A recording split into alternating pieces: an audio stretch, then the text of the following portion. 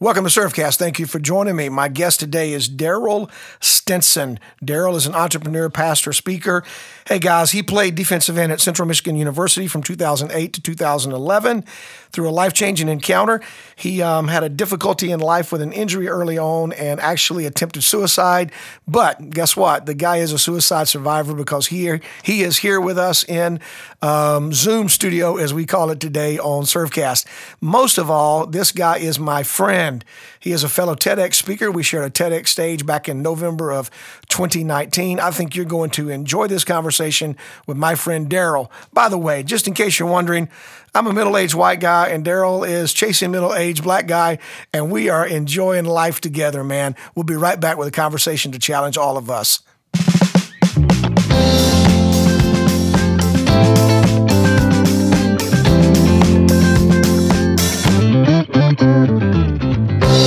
Daryl, welcome to Servcast. Man, I'm delighted you joined me today. Where are you at, man? I know you're on Zoom, but are you down in Atlanta, Georgia somewhere? I'm in Duluth, Georgia, which is Metro Atlanta. So the Life Church International, man, working from the office today, and so excited that you're having me on, man. We could talk about so much, but I have to address something that you said in your intro. You called me a friend. And I cannot officially give you that title until you give me some of that world famous barbecue that I see you keep sharing on this internet, man. So you send me some barbecue and we're really friends. We're really friends. I love it. We actually go back to some other mutual food items called Cane's Chicken, man. We were down and doing a TEDx together down in Texas back in November of last year, and we had some Cane's Chicken. You remember that? I do remember that because I've been a fan ever since, and I did a bunch of videos telling people that they need to bring a Cane's here to Georgia, man, because we got Chick-fil-A and Popeyes, but we need a Cane's. There you go. Let me give you some advice. Never walk into a Cane's Chicken and ask them for one of those really cool hats, because when they give it to you, they're also going to charge you for it, and then you'll be too embarrassed to give them back their hat and not pay for it. That meal of like $7 chicken cost me like $27, man. I'll never forget it. So, oh man, must be some cap. Man. You got it. Hey, listen, let's talk. Let's get into this conversation. But when I introduced you, all right, I'm just all over the place today. But when I introduced you on the bumper on this beginning of this conversation today, I didn't mention that you're also the founder of Second Chance Athletes, correct? Correct. Mm-hmm. Now, here's the big question. Like, who do you determine an athlete qualifiable for that? Because, I played kickball back when I was a little kid, back in school. So I don't know. Are we talking about actual, collegiate athletes and professional athletes? I mean, because you yourself were a big-time ball player back in the day, right? Talk about it. Yeah, I would like to think so, man. I played with number 1 draft pick Eric Fisher. And I always make this joke that the reason why he went number 1 is because he lined up across from me every practice. Nice. He had to be the best because he was going against the best. So that's my shameless plug, man. But no one will ever know because I got hurt. But I get asked that question a lot, and the way that I answer it is it's less about a level of athlete, and it's more about a type of athlete. So the type of athletes that we desire to work with the most per our niche is high athletic identity athletes. Okay. So it has nothing to do with longevity of play. It has everything to do with the degree to which an athlete identifies with their role as an athlete. Okay. So the higher their athletic identity is, the more likely they are to experience mental health challenges, troubles at home, financial issues, those type of things, because they never developed a holistic sense of identity. Mm-hmm, mm-hmm. And, when we talk about identities, right, I want to recommend early on in the conversation that people go to Daryl Stinson TEDx and pull you up, and that's 2 R's and 2 L's for Daryl. But anyway, I was there. I was live that night. You were the first of 8 speakers, and it's pretty interesting. The other day, you did a 9-minute video, I think, that was talking about behind the scenes, and I won't let you tell all of that here because I want to route people to your Facebook so they can pick up that video. But you've overcome a lot of challenges in life, Daryl. Give us a little bit about who is Daryl? I know at one point you were a drug dealer or a drug user and a agnostic and all kinds of crazy stuff, right? But now you're a pastor of all things, man. In a world of chaos, who is Daryl Stinson, and why is all of this important to you? Man, that's such a good question. It's a loaded question, right? It's like, where do we go? Per the behind the scenes TEDx, I've never met a person who was greatly blessed and didn't experience great battles. Yeah. And the old saying is, the hardest battles are always before your breakthrough. And that's essentially what the live video that I did was about, was all of these battles I faced that was trying to keep me from pursuing and doing my best on that TEDx stage. And there was a lot of battles, man, and you experienced some of them. And we won't get too much into that. No. It was less of the event things that were happening. It was more of all this other stuff that was going on for me to get there. So, man, I just say that I've developed, I think, there's always that scripture that, God will take what the enemy intends for harm and use it for your good. And, how do you take something like attempted suicide, swallowing a whole bottle of pills, and use it for a person's good? How do you take something like drug dealing? How do you take something like being agnostic and use it for someone's good? And it's very simple. You take the skill set that I was using to create bad experiences in life, and you use them to create good experiences in life. So instead of me leading people into drugs, I'm now leading them into success and influence. Instead of me talking people out of faith in Jesus, I'm now talking them into faith in Jesus. And then there's this scripture that says that God will redeem the time. And him being the author of time, he can take your wasted time and turn it into a miracle. He can take what would have took you 5 years to do in your strength and do it in one. And that's what he did for me. He took the things that I'd done that I shouldn't have done, and he shortened my process. I did not have to make up for lost time. He opened doors for me. My first job that I got required 3 years of marketing and public relations experience. And guess how many I had? 0.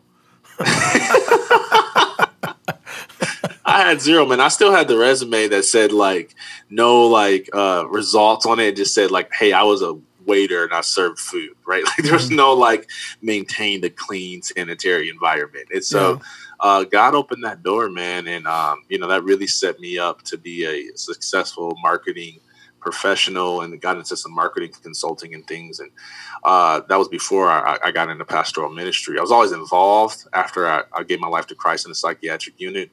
But I was doing marketing consulting before I became a on-staff pastor. So, I just say, man, there's a lot of things we could talk about, and I'm willing to zone in on any specific niche. But I would just say, no matter, what your mess is, God can always make a miracle out of your mess. And for me, it's not a cliche. It's not a cute quote. It's my life. It's what he's done. And I know that if he can do it for me, he can do it for anybody. Let's go back, Daryl. Let's unpack for just a few minutes this whole idea of, I don't necessarily want to highlight, being an agnostic, being a drug user, although those are real stories. Let's go back and talk more about how do you help someone who is finding themselves and convinced that what they're doing and what they're believing is okay, but yet we know, for sake of a term, paternalism, we know that there's a better way for them, right? How do you begin to identify that, and maybe how did some of the people that helped pull you out of that, I think you would call it a gutter, a low down side there. How'd they help get you back up and elevated to the identity that you've experienced, that you know today? Does that make sense? It makes perfect sense. And I have a very simplified answer for you. Yeah. Okay. Scripture says they will know us by our what? Yep. By by our our love. love, By our love. Not by by our our works, love, by our love. Yeah. by our love. And love is the bridge. Yeah. You want to know how you get someone out of their mindset, believing in strongholds, which are lies that they believe are true. You want to get somebody out of a unhealthy lifestyle that's not the best for them. You love them because love is always the bridge. What I think we know that, but because we get impatient, because we forget what we've been through, Yeah. because we become professional Christians and we start to create a hierarchy where our sin is lesser than their sin. Yeah. And because we do become accidental Pharisees, I think that we don't practice what we know to be true, which is that love is the bridge. And we start to think that information is the bridge. Criticism is the bridge. Judgment is the bridge. Telling it to them straight is the bridge. Mm-hmm. And I always say this because there's always that person listening that's like, "Yeah, gotta tell them how it is. They're going to hell," you know. and I'm like, name one time Jesus scared somebody into heaven. Yeah. He didn't do that, Right. and so why are we trying to do it? And Jesus didn't scare people into heaven. He loved people into heaven. Talk God about that, so Daryl. What does that look loved like? the world. Yeah. What does that look like, though, Daryl? What does it look like to love people? Practically speaking, okay, if you really want to know, so, okay, love people the most when they deserve it the least. Okay. Okay. Your son, your daughter comes home high. I've got 3 girls. Yep. I hope they never come home high on drugs. Yeah. I really do. They love church. My oldest gave her life to Christ. The other ones are too young to probably even conceptualize what all that means. But I hope that they'll never have to go through anything in life. But if they do, and they came in the house high, the first thing that they're going to experience from their father is not wrath, it's love. Mm-hmm. It's when I mess up, when I do something that I know my father would disapprove of, he does not withdraw from me. He actually pursues me. Right. Just like God did in the original sin. Adam hid. The father went and pursued. And so what does that look like practically? The moment when people piss you off, the moment when people do things that are so contrary to what you believe, instead of judging, criticizing, and I'm trying to not to use, instead of telling them off, cussing them out, right? Yeah. Whatever your like ego does, right? Love them. Yeah. Speak words of life. Speak to their new identity, not the identity that they're walking in. Tell them literally. So here's a real experience that happened for me. This will help, okay? When I went to church a few times when I was still selling drugs, okay? Mm-hmm. This was before I completely put my faith in Christ. And it was for me, I was just coming, I was still agnostic, but I was coming because, feel good, good inspirational message. I come to church high. I remember tithing on my drug money. And I know it smelled like weed. I know it. And this was in a storefront church. That's nice. 17 people, 10 of which were probably family members, and the rest was deacons and elders, So I was me and my teammates were the only visitors. Yeah. So they know it's coming from us. It was not one of the deacons selling drugs. And instead of being like, well, we don't promote that type of sinful living lifestyle, boy. Instead of doing that to me, the pastor comes up to me and he says, I see a leader in you.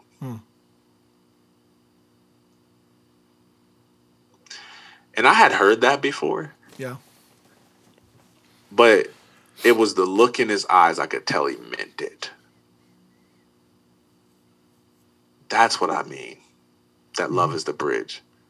That's how you get someone out of that life. Because eventually, what you see in them, they will become. Mm-hmm. Mm-hmm. We are supposed to call those things that are not as though they are. Right. And I think too many times we get used to calling things as they are instead of what they will be. speak to people's potential, and they'll rise to the occasion. I told everybody in the front end that you were chasing middle age, but how old are you? I am not at liberty to tell you that. Because here's what happens. I promise you every time. So I'll come on these things and I'll do these podcasts and shows or preach at someone's church or whatever. And everybody just thinks like, oh man, this guy's wise. Like, like this guy's got experience. And when I do have experience, and then I tell them my age and they're like, no, we can't learn anything from them. He's young. Man. And so anyways, I am 30 years old. Yeah. So let's talk about 30 for a minute. All right. So if someone were to go to your website and they pick up your bio and they, discover who Darrell is, you're gonna have a line in there. You're gonna talk about when you gained clarity on your identity. Yes. So, how old were you when that happened? And I'm only asking that for this reason, right?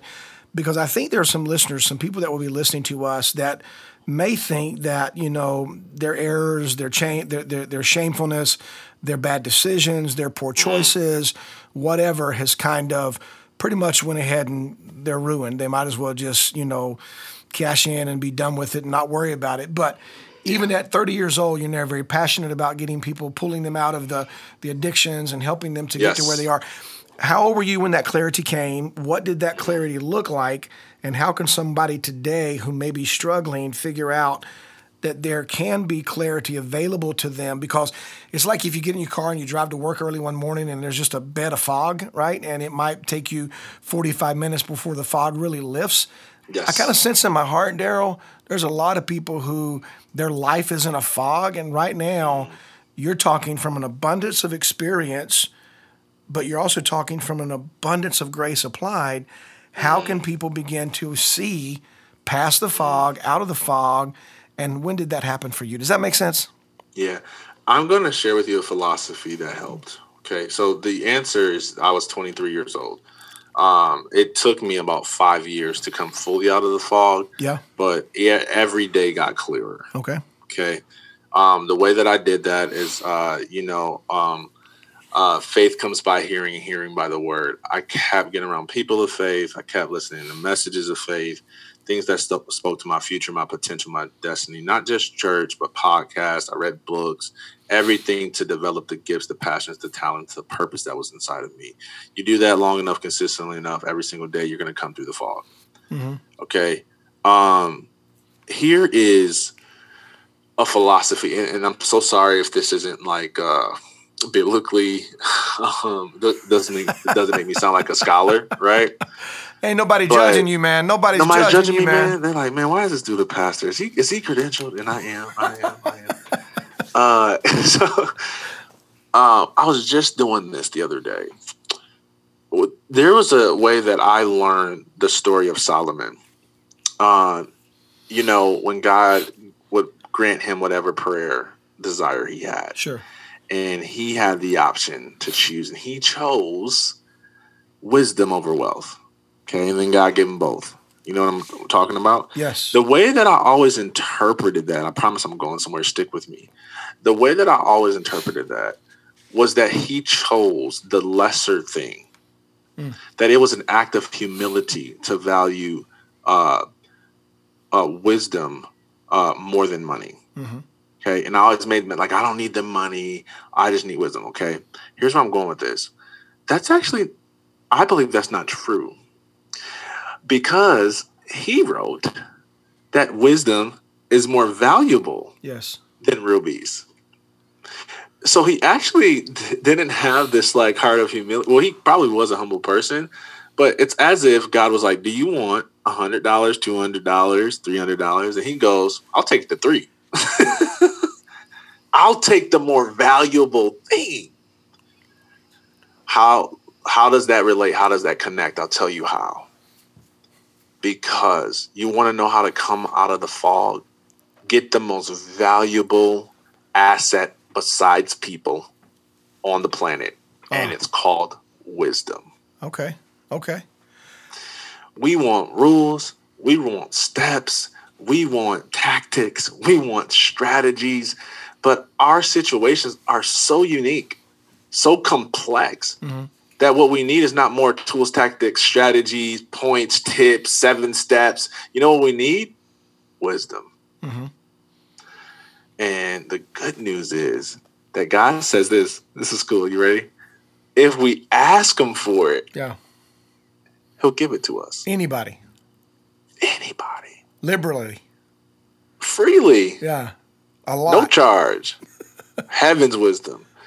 I'm telling you, that has served me in my life more than anything. And I'll tell you a really short story to give you just to drive this, because I don't think people realize how important this is to walk and live in wisdom.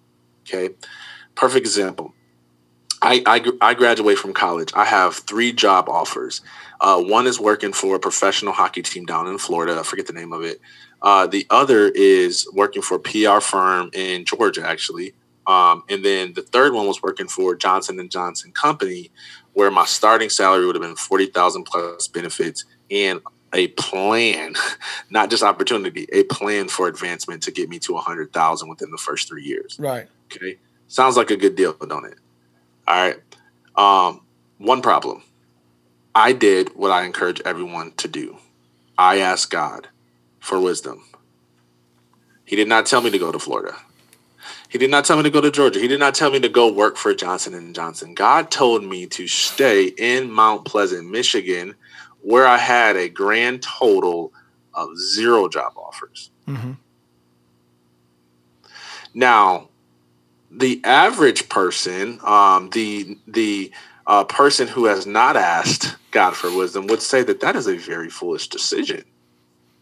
I thought it was foolish. Yeah. But I knew what I heard. I stayed in Mount Pleasant, Michigan. And I'll never forget there. I'm not going to say which family member it was. But they said, well, God doesn't want you to be broke. God provide for you. Here's what I thought. I thought I was going to stay in Mount Pleasant where I had no job offers. And like the next day, I was going to get like 7 job offers, like for a reward of my obedience, right? I thought that's what was going to happen. What really happened is I went through, 3 to 6 months of unemployment. I was eating donuts from the food shelter. Nice. Like I was struggling, right? I had to shovel snow with my bad back in order to make ends meet. Like it was not a good go round. And I was tempted to question God, but then I remembered that I was living and walking in wisdom. There's so much good that came out of that, because the next job opportunity I got is the one I told you that I had 0 experience for, and yet they gave me a position that I was underqualified for at the time. So that was something good that came out of that. But let me, because here's the thing. We usually only see what's in front of us, but right. God actually starts from the end and works backwards. So he sees what's way in front of us. Let's just say it that way. Here's what I didn't know. Okay. The boss, right? So this was in 2011. Okay. The boss that hired me because I stayed in Mount Pleasant in 2011 is now editing my book that's set to release in mid-October. Nice. In 2020. Yeah. 9 years later. Yeah.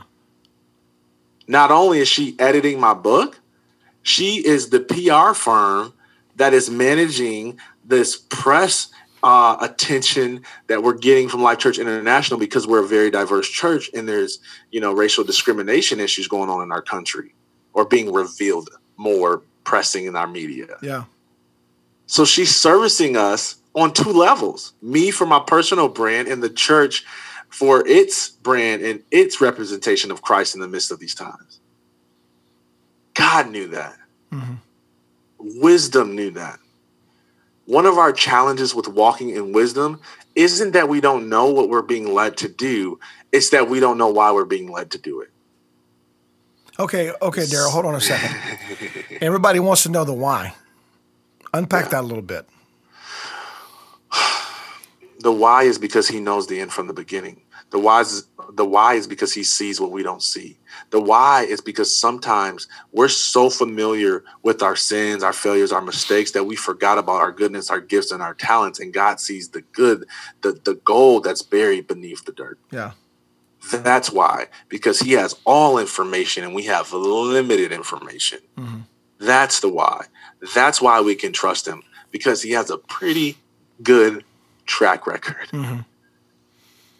So I gave you the pragmatic approach, right? I gave you, if you're resistant to all of that, if you're not abstract, if you're like, I don't want to pray and be led and ask for wisdom, I gave you the pragmatic side. Here's what you do. You get books, you get podcasts, you watch TV shows, YouTube videos that speak to your purpose, your gifts, your potential. You do that long enough, consistently enough, you're going to come out the fog. Right. But if you want to experience the miraculous, the redeemer of time, if you want to not have to make up for the time you lost, if you want the fog to be supernaturally wiped away, ask for wisdom. There's a great passage in Scripture that I quote often, and I use this as a prayer more than anything with people a lot of times. Luke 2:52, great passage. And Jesus grew in wisdom and in favor. You know, one version says stature, another version says favor, you know, but he grew in wisdom and in stature or favor. How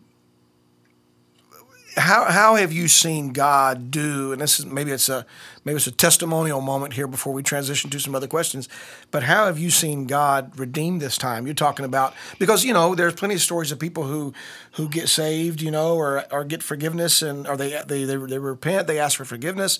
And man, it's not a quick turnaround for them. This is a long turnaround for them. This is a long journey for them. But how have you seen God?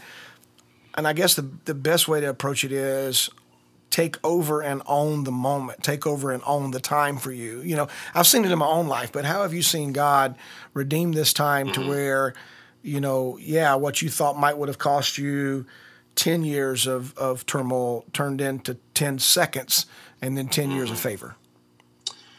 Wow. The word is grace, right? Like that's the word. And wow. I just, you know, so it's so funny. The vision of Second Chance Athletes, the name came from the scripture Jonah. Yeah. Where he was given a second chance to obey original command. Oh, good. Right. But in reality, right, here's the reality, is like we all are on like our 100th chance, right? Like, you know how many times I've got it wrong, I disobeyed, I didn't do the right thing, and God just keeps giving me opportunity after opportunity. A righteous man falls 7 times, but he gets back up, and that's the recipe. Mm-hmm. You make some mistakes, failure's not final. Get back up. I think we spend too much time wallowing in the mistakes we've made instead of getting up and moving forward the next day. His mercies are new every morning. Yeah.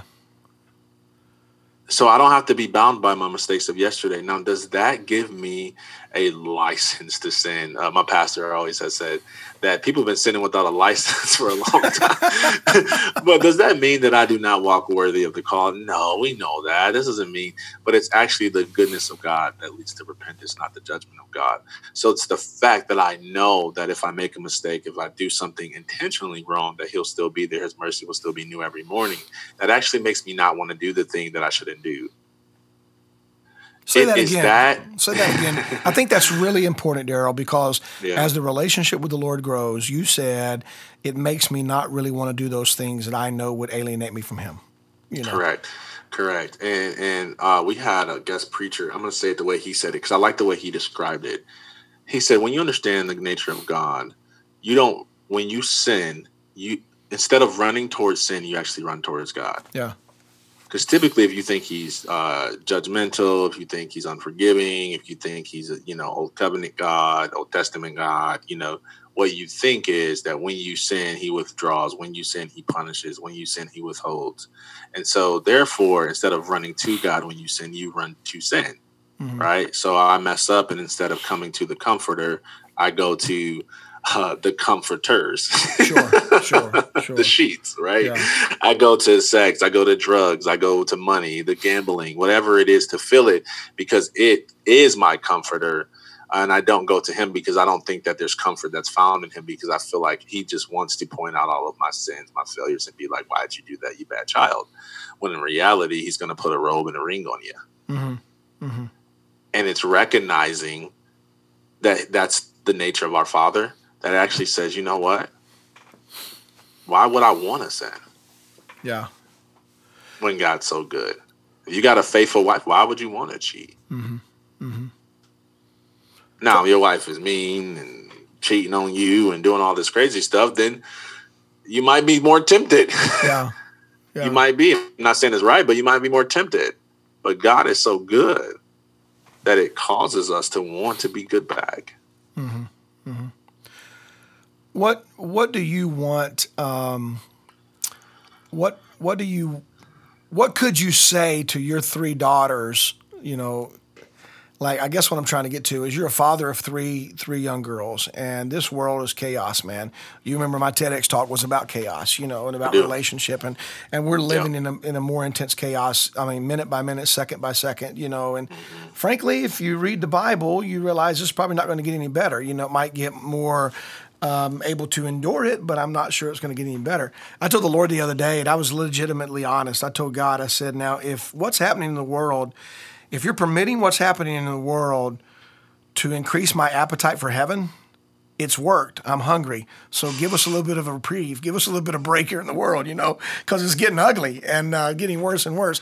What would you say to fathers, you know, of young kids today on how can they raise their children, you know, like you guys are doing? How can you raise your children so whenever your daughter gets to the place that she can begin to feel the impression of the Lord on her heart, that she wants to begin that relationship? You know, what are other, you know, athletes that are not at the place of recovery that you are at now?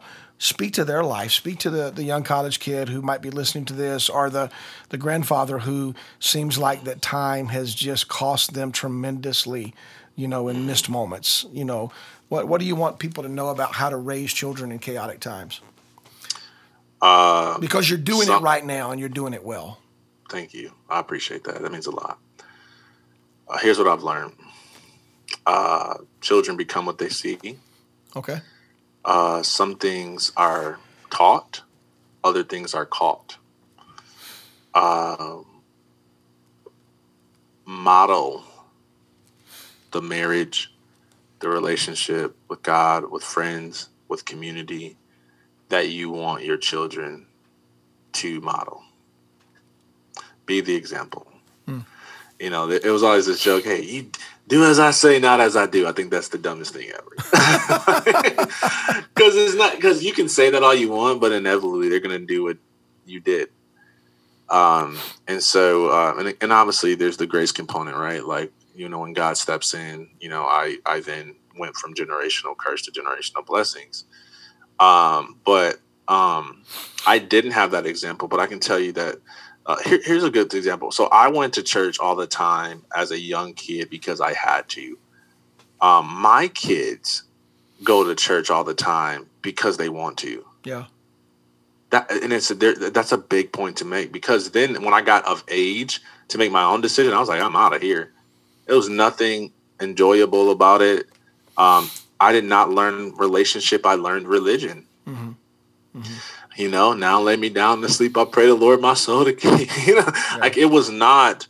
God is involved, and it's like I heard someone say that we're so enamored with the coming Jesus that we forgot about the Emmanuel who lives inside of us. Oh wow!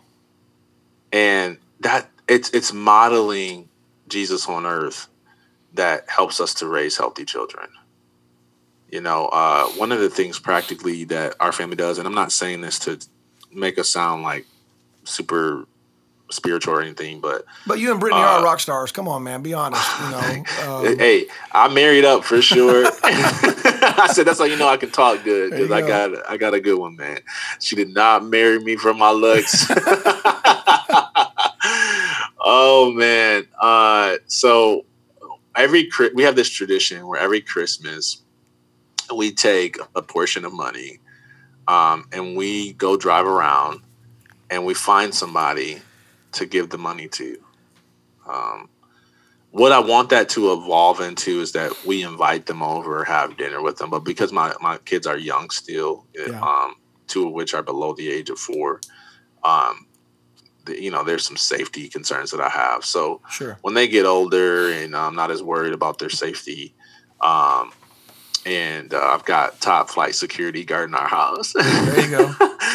Then that will be the phase 2 or 3 of what we do. But my point is saying that is, my daughters are being shown generosity, not told. Okay.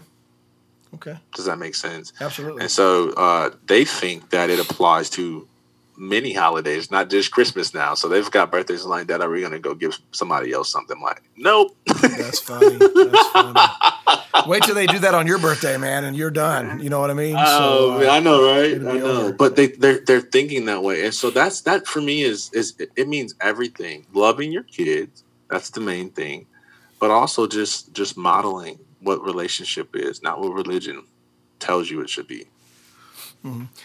Closing thoughts, we're getting ready to end this episode today, but closing thoughts, you talk about a personal mantra, and your personal mantra, is to empower other people to discover the greatness that they've not yet discovered about themselves, right? Yeah. And you talk about the power of love, and how that we are to love and the bridge of love. And, what are some closing thoughts? And if somebody's listening to this today and they like, okay, man, I'm not where I need to be. Give us some next steps for them. How can they connect with Second Chance Athletes? What's some immediate things they can do right now?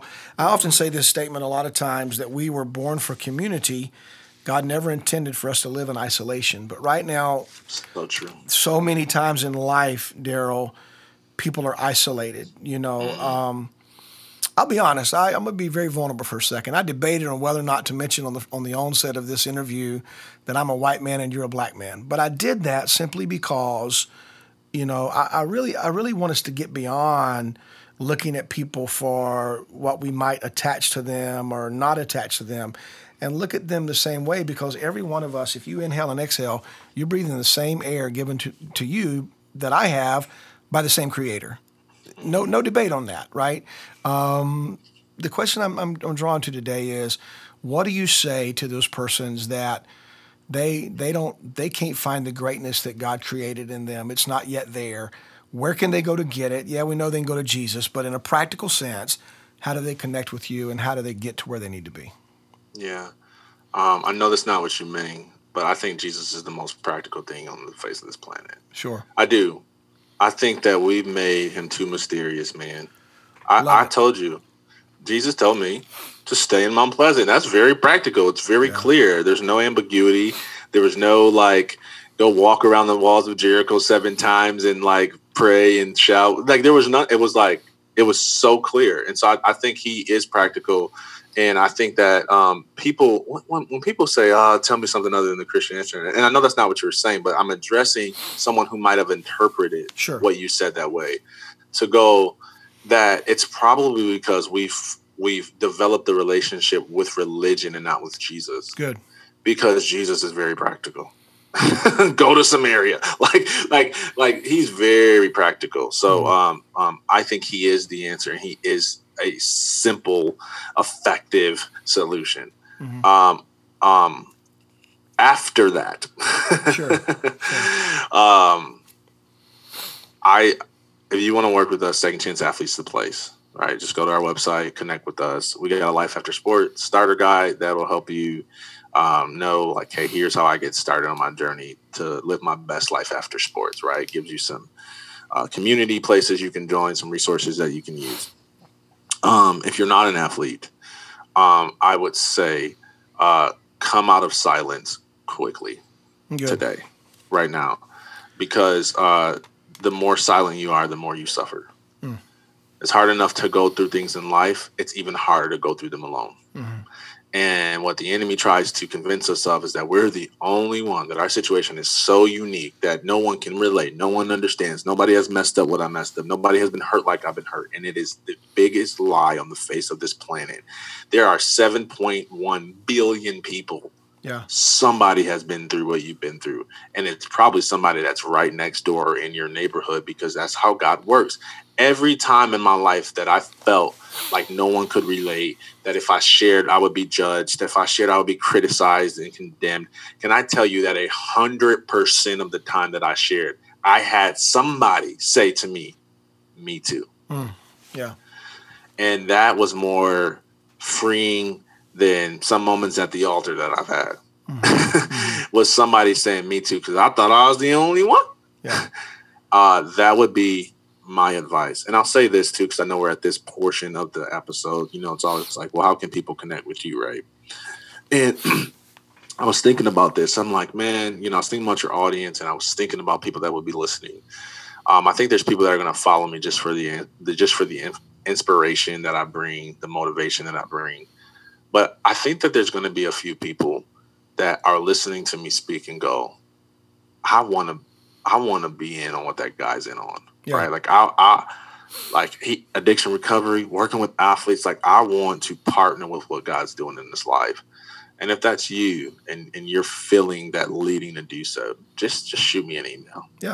Like, that's pragmatic, ain't it? Like, don't download my lead magnet, don't go through my assistant. Shoot me an email, Daryl@secondchanceathletes.com. And I know he'll put it in the notes here. And so, and just let me know how we can connect with one another, and let's just start a conversation and see what God's leading us to do. Mm-hmm.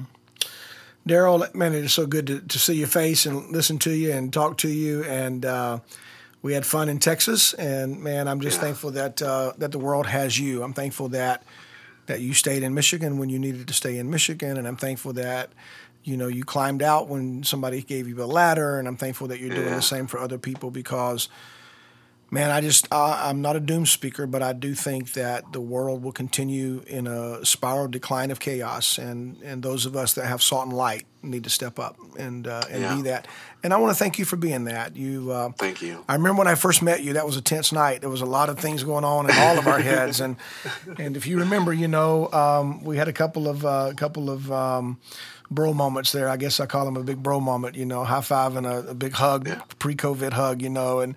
Had never met you before the night, but yet felt very, very calm. I remember particularly when we were doing our walkthrough speeches, and there were about 4 or 5 of us on the stage, and there was no cameras and no lights and no microphones, and we were just talking in midair trying to memorize our speeches. But one of the things that I really appreciated about you then, that I know to be kind of the core of who you are, is you seemed to care about every one of us that night. There wasn't a person that you didn't intentionally speak to, and thank you for doing that. And I think God's going to continue to use you, and I'm thankful that we could get you on Surfcast today, man. It's been a delight. Man, that means the world to me, man. I appreciate it.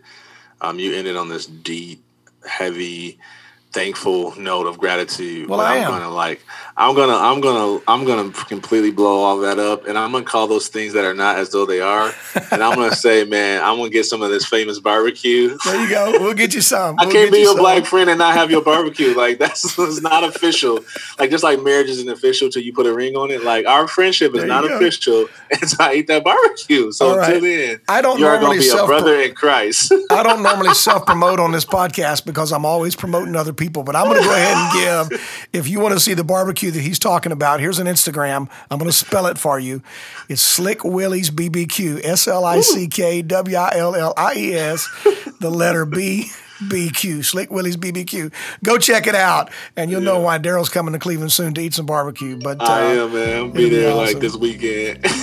That's good, man. Hey, buddy. Hang tight. I love you, brother. You too. Yeah.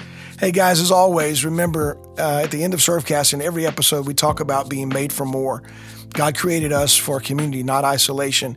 It is very important in the world in which we're living in that we take these awesome lessons learned today in this conversation with Daryl, step up to the greatness God has put in each of us, because in kind of an odd way as it may seem, God's depending on us. He's depending on us to reflect Jesus to this world of chaos. Until next time, think about it and have a great day.